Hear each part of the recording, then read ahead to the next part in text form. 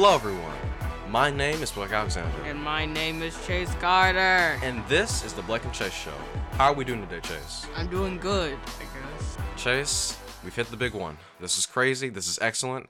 We have our first interview. This is big, man, alright? We just got it. This guest is amazing. Wait, who is it? Is it the president? Alright, nope, he's better than the president in my honest opinion.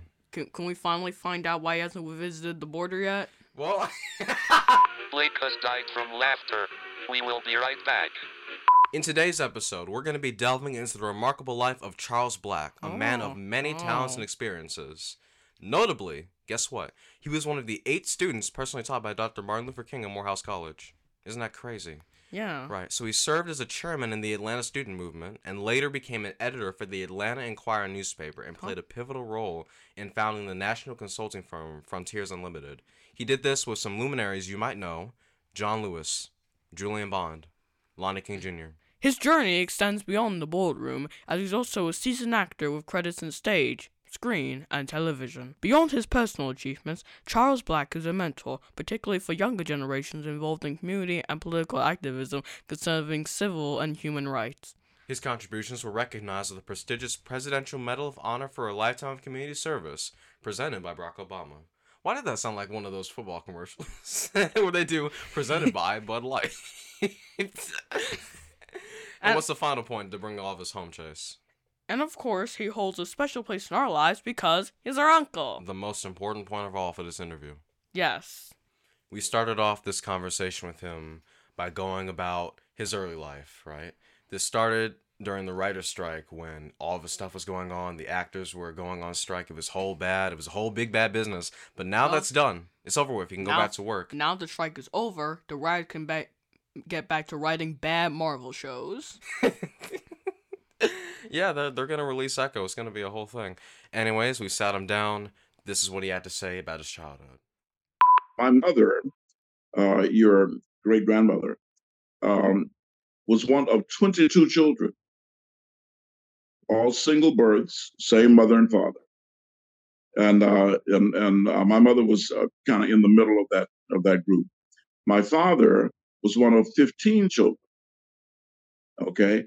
Now, a number of their siblings had a lot of kids as well. There were some, especially on my mother's side, that had 10, 11, 12 kids, which means that I ended up with a lot of cousins. So you guys have like probably thousands of relatives that you don't know about and have not met and may never meet. But they grew up on the farms down in Lowndes County, Georgia, which is where Valdosta is the capital city.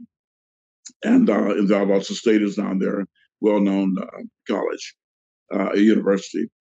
Their parents had been sharecroppers, but had a different kind of an outcome than a lot of sharecroppers did. They actually ended up buying the land that they farmed.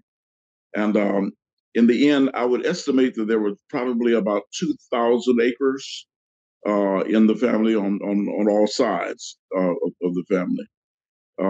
Much of that land is still in the family. Some of it was sold. People sold it off, and some may have been lost to taxes or what have you. But there are at least hundreds of acres still in the family in Lowndes County down there. Wow, Blake, can you imagine having 20 of me running around? Honestly, no. I have to deal with you every single day. You know, you're always waking me up asking for food. I can't imagine 19 more saying, Blake, feed us. Especially when you don't know how to cook. Feed us and we will come. Make the food in the morning and we will come. Especially... Chase, no. That's like the cloning films that everyone's always talking about. Like, they made a film, I think. They cloned Tyrone. Like, that was the latest cloning. Who is stuff. Tyrone? No idea. And why did they clone him? Who knows? I do know that people had more children in earlier times, especially during the farming profession, which he will get into in a little bit. Of course, I will say this. If there were 19 of you, and if I could somehow... I'm not talking about the original version, which would be you, but if I could get at least 18 or maybe half of them to join my side, I could have a whole Clone War. Man, that'd be so funny. Well, that's our verdict on that. We're going to hit it back with Uncle Charles's early years. My parents ended up moving to Miami uh, after my brother was born, who was the oldest of the four of us. And the rest of us were born in Miami after they moved there. My uncle, my mother's brother, one of my mother's brothers, my Uncle Will, who was my favorite uncle, had a grocery store down there at the time, and he went into the military. And so they bought the grocery store from him.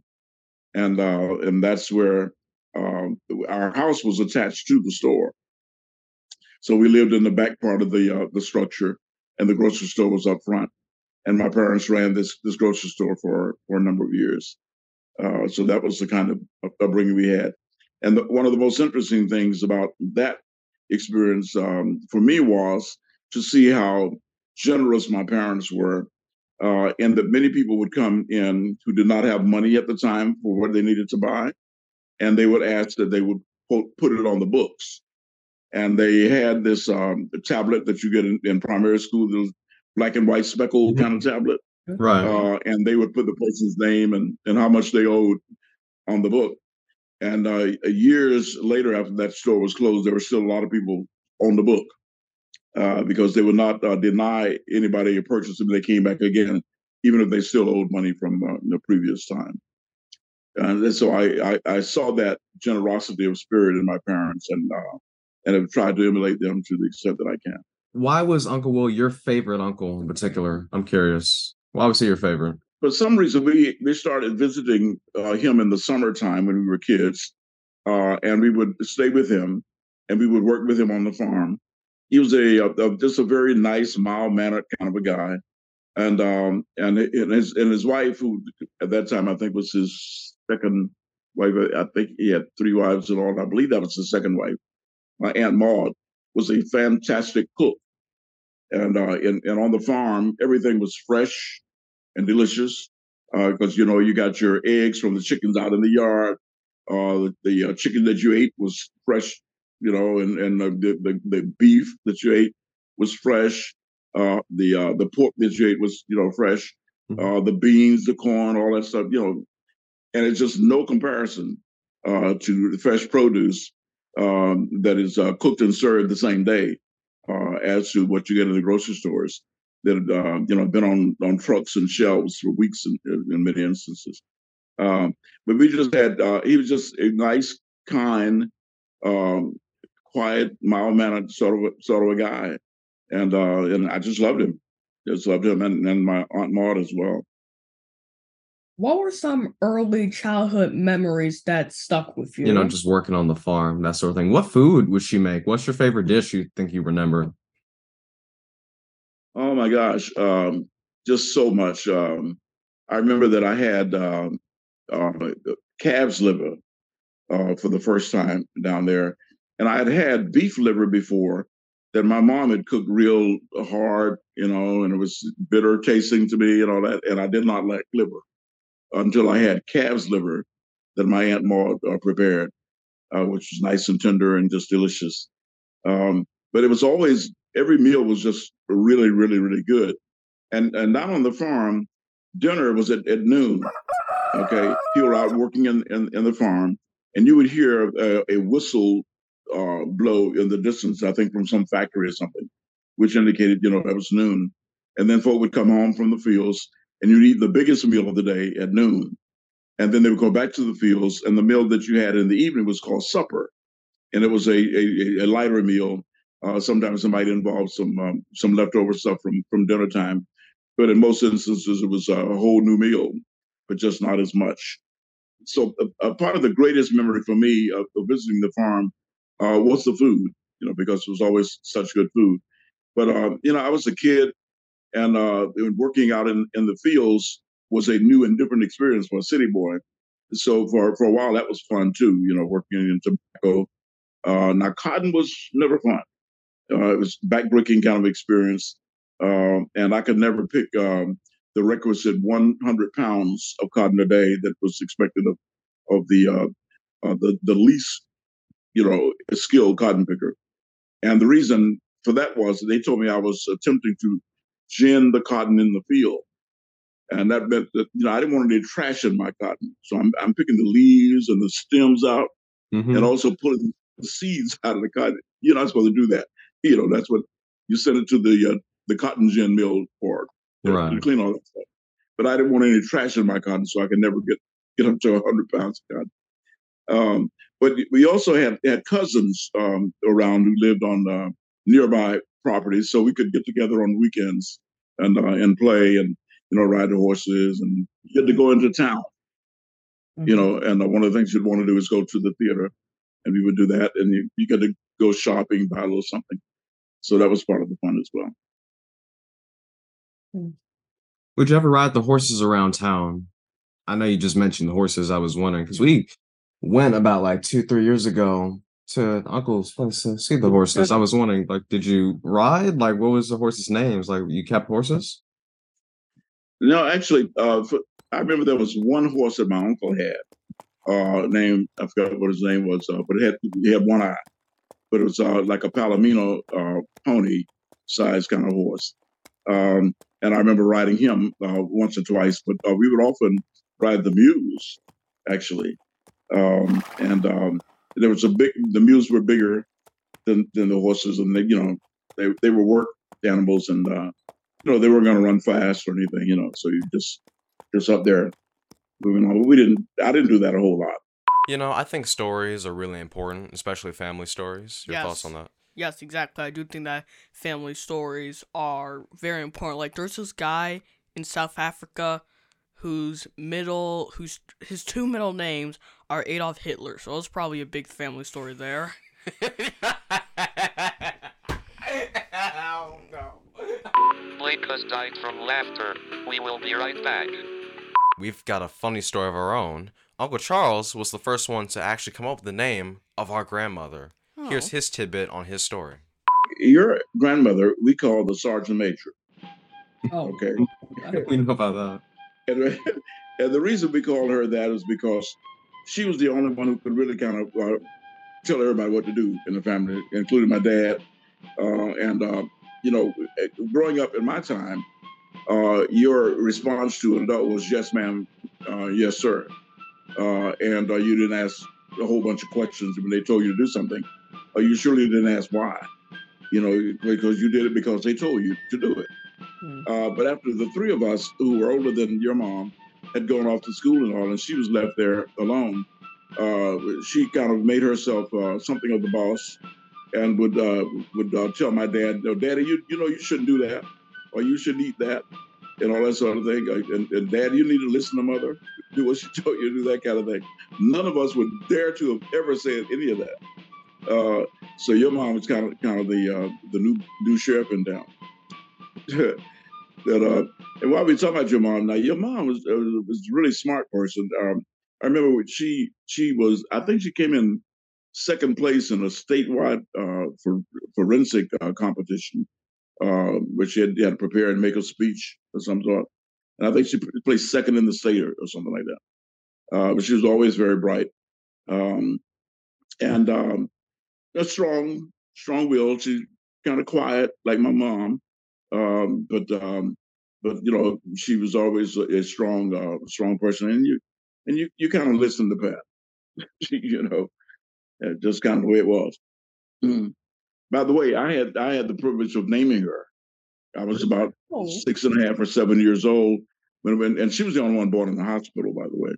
So we went to the hospital to see her, and I don't know where I came up with the name from, but I came up with the name of Patricia, and I'm probably the Patricia Ann, because it seemed that anybody who was named Patricia was named Patricia Ann.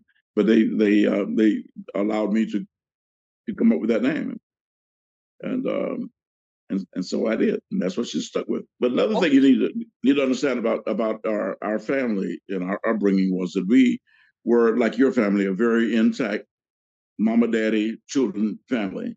We went to church all the time, and when I would say all the time, that might mean 4 times on Sunday, and Tuesday night and Thursday night. You went to Sunday school, you went to morning service, you went to evening Bible class, and you went to evening service. Okay. And then on Tuesday nights, you had Bible study. Then on Thursday night, you had song practice. And we learned to sing, because we sing a cappella. We learned to sing from shaped notes. Each note had a different shape. And we learned to sing that way. And we would sing the notes first before we would sing the words. Okay. Do, re, mi, fa, fa, fa, whatever, the word. But in any event, so we had that kind of a very strict church-going upbringing. My father and his older brother were two of the three elders, the lay leaders in the church where we attended, and so we were there. We were there all the time. But my parents had a very strong sense of right and wrong and good and bad, and they instilled that in us. And until this day, I try to honor them by trying to do good and trying to do right, at least not get caught being bad. Oh. But that's the kind of upbringing that we had. It was expected that you were gonna be good and you were gonna do the right thing, and that you're gonna do your best. After we talked with Uncle Charles about his early life, the conversation then went into his college years, what he was getting up to at Morehouse during that time. This would lead into some of the things he did as it relates to activism, studying under Martin Luther King, things of that nature. Chase, do you want to tell the audience what you actually saw at CAU? We saw this, we took a picture. CAU, we saw a banner for his appeal for human rights, which was done by a variety of civil rights leaders. We actually also saw a banner crediting the Atlanta Student Movement, which he was actually the chairman of. That is precisely the point. We are going to be getting into that in our next segment. To begin with, I was recruited from Morehouse from 11th grade. I was offered an early admission scholarship to go to Morehouse from 11th grade instead of finishing 12th grade.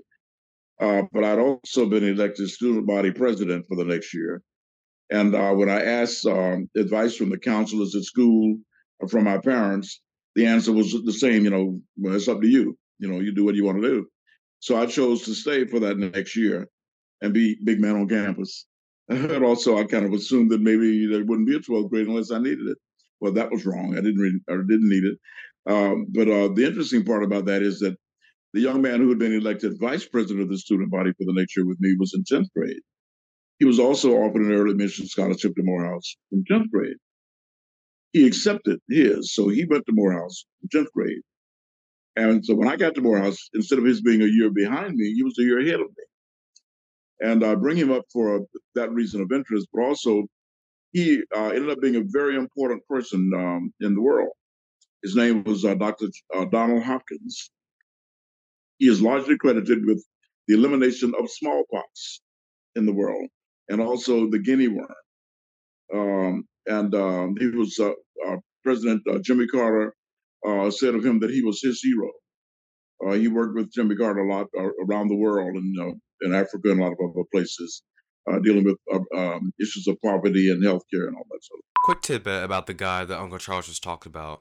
Donald Hopkins. He's a pretty big name. He's a pretty big deal. So smallpox is highly contagious. It's pretty fatal. It's responsible for an estimated 300 million deaths in the 20th century alone. It was eradicated in 1980 through a global vaccination campaign led by the World Health Organization. The WHO? What? Wait, the WHO? People try to put us down. Just because we get around.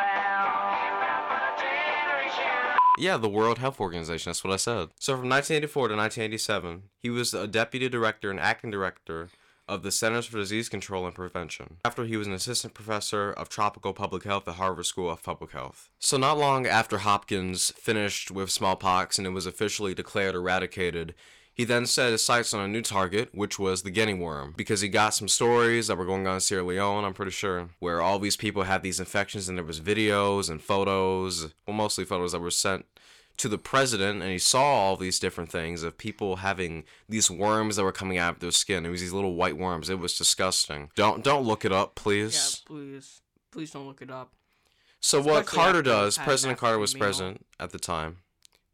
He sends Hopkins out. He gives him a mission. Hey, I need you to get rid of this. You did really great with the smallpox. Let's move on to something else. Hopkins helped with defeating the guinea worm by simply spreading awareness. He had to do this in a particular way because the way the disease worked was that if you got it, you had it. You couldn't really cure it. You couldn't really have a medication for it. So So, how does this disease work? Like, is it like a virus or? well, this disease works because of unclean water, mostly. Yes, but Countries what like is that, it? But what is it? Is it like a it's virus a or? parasite. It's a literal worm. It's a little Oh, white worm. The guinea worm didn't necessarily kill people, but it was extremely painful in the abdomen area and the bones. He educated the people on how to monitor the cases and filtration systems around the countries. that's good because there was this YouTuber guy, like Mr. Beast. He actually built 100 wells in Africa. Funny thing is that the number one case of diseases spreading out of control is simply that most people don't know about it, or there's improper documentation, so people don't really know what's going on behind the scenes. Hopkins understood that, and that's the reason why he was able to take care of it like he did. Now, back to Uncle Charles's interview. So when I came to Morehouse, it was in 1958. And again, to kind of set the tone for what things were like, things were still very strictly segregated all over the South. Now in Miami, it was different than it was here, in that a lot of the white people in Miami were many of them anyhow were what they call snowbirds, who actually lived in the north but had winter homes in Miami, or had moved from the north to Miami. You also had a large Jewish community on Miami Beach, and you had the Cuban community, the Haitian community, Puerto Rican community, Bahamian community. People from a lot of different places that made it more of a cosmopolitan environment down there. So we still had the segregation and the separation and all that, but it was a bit more polite, you might say. And one of the interesting things I discovered was that you could be as black as your hair, Blake, and but if you spoke a different language, you could enter the theaters, you could go to the hotels and the restaurants. It was only American blacks that were not good enough, to go to American places in the eyes of the white folk. All right, but uh, you have to understand how separate and segregated things really were all over the South. That meant you went to separate schools, you went to separate hospitals, you went to separate churches, of course. You would use separate taxi cabs. You rode in the back of the bus. Just all of this crazy stuff like that. It had made no sense then or ever. But you had that kind of separate life for everybody. Jobs were distinctly different and separate. You went to a newspaper, there'd be black people looking for jobs. There would be a classified section that said colored, and the menial jobs would be listed there for black people. So this was still that period, and tangentially, it was this month in 1955 that Emmett Till was murdered. Mm. Well, he was 14 years old, and I was 14 years old. So it had that kind of an impact on me, because here's somebody my same age being murdered the way he was. And you're familiar with the Emmett Till story.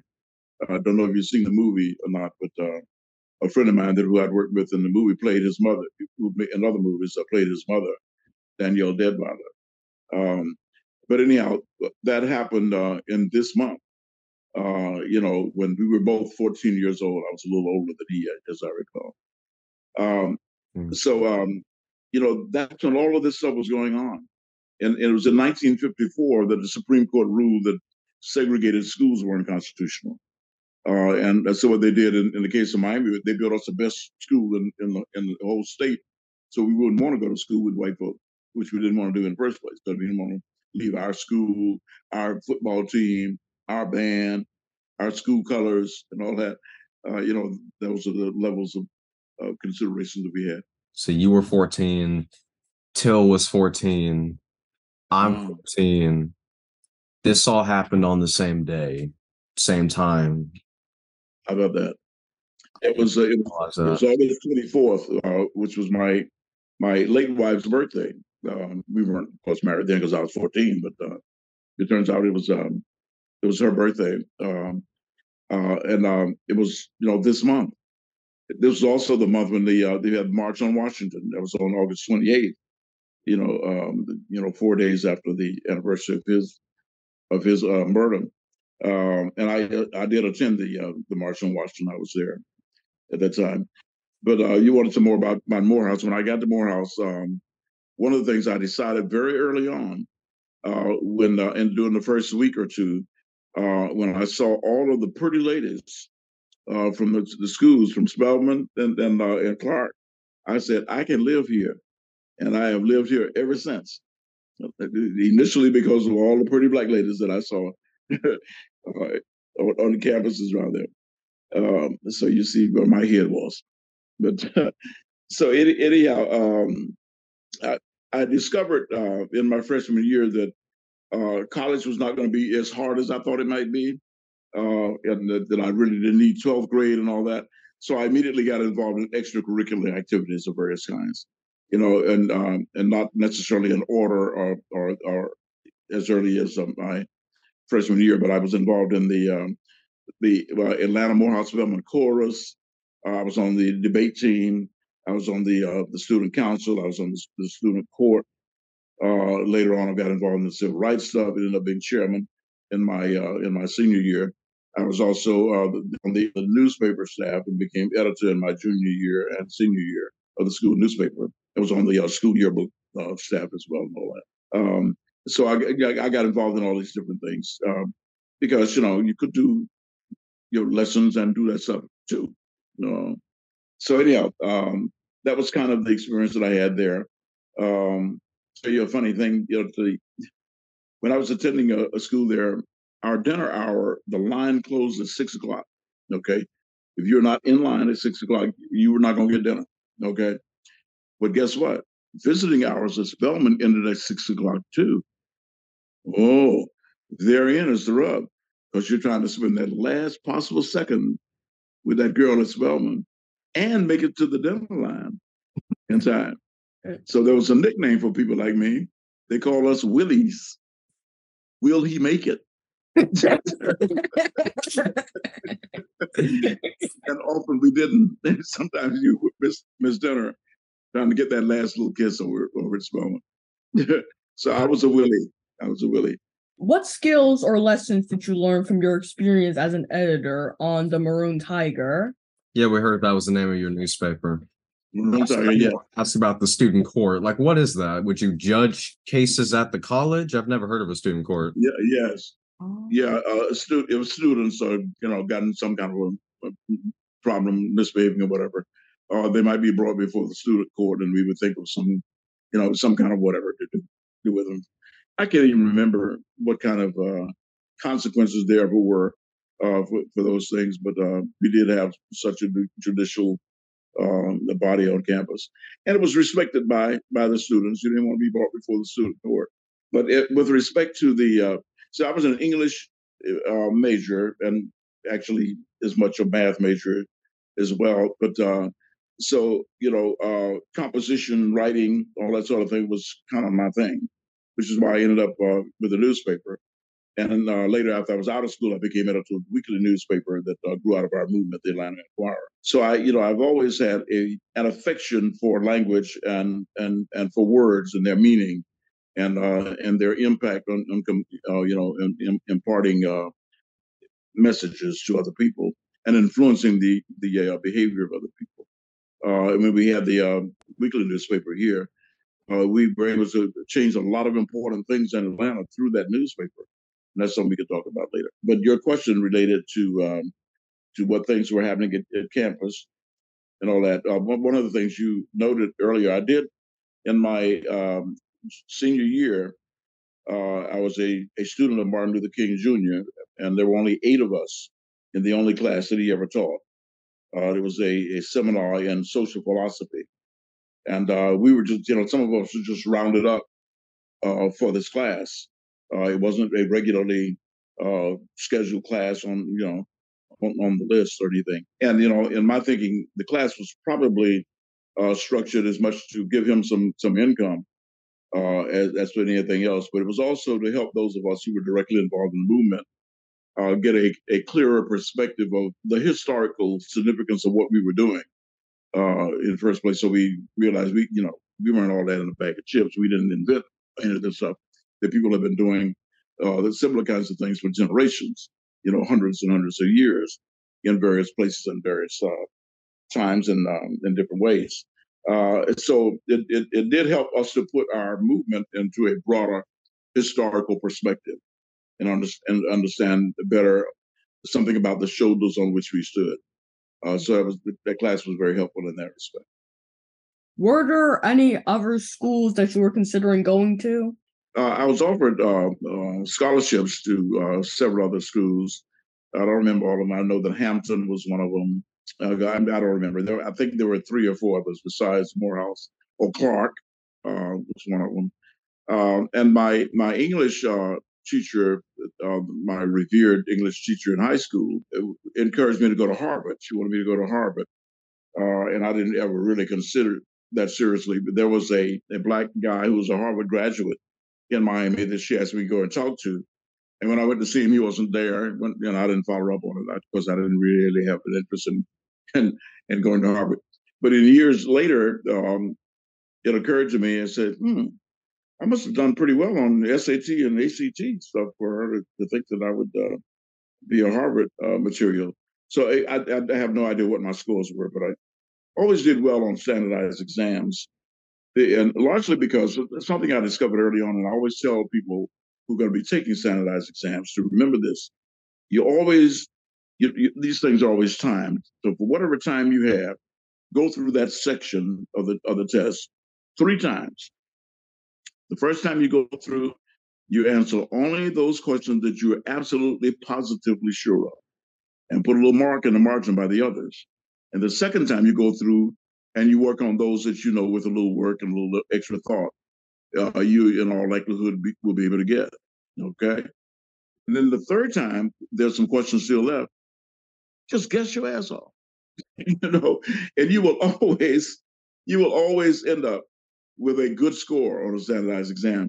Because the problem is that a lot of people never get to questions that they would know the answers to because they're wasting time on the earlier questions with the assumption that the questions are going to get more difficult, and that's not necessarily the case. And the folk who made the test don't know which things you know and don't know. So the stuff that you know may be way down the list, and some of the stuff you don't know may be earlier on the list. So be sure that you go all the way through the test the first time, answering only those things that you're absolutely positively sure of. And then you go back, as many times as you need to, and as time allows, to work on the others. So anyhow, that's why I think I did well on standardized exams. But in terms of schools, Morehouse was my only real preference. There were two teachers in my high school faculty who were Morehouse grads, and they encouraged me to go to Morehouse. But also, Dr. Benjamin E. Mays was a national phenomenon, in the Black community, and he was president of Morehouse at the time, so that was part of the appeal as well. To go to Morehouse. Well, we had so much fun with Uncle Charles this time around, but unfortunately we can't get to all of it in one episode. That's too bad. So what we're going to have to do is to just have a part 2, right? Yes, part 2. And then maybe we can make a part 3, part 4, part 5, part 6, part 7. There's no stopping us mathematically. We can make so much content. Harry Potter did it, so can we. Tune in next time for Civil Rights to Hollywood, the Charles Black story. Thank you very much.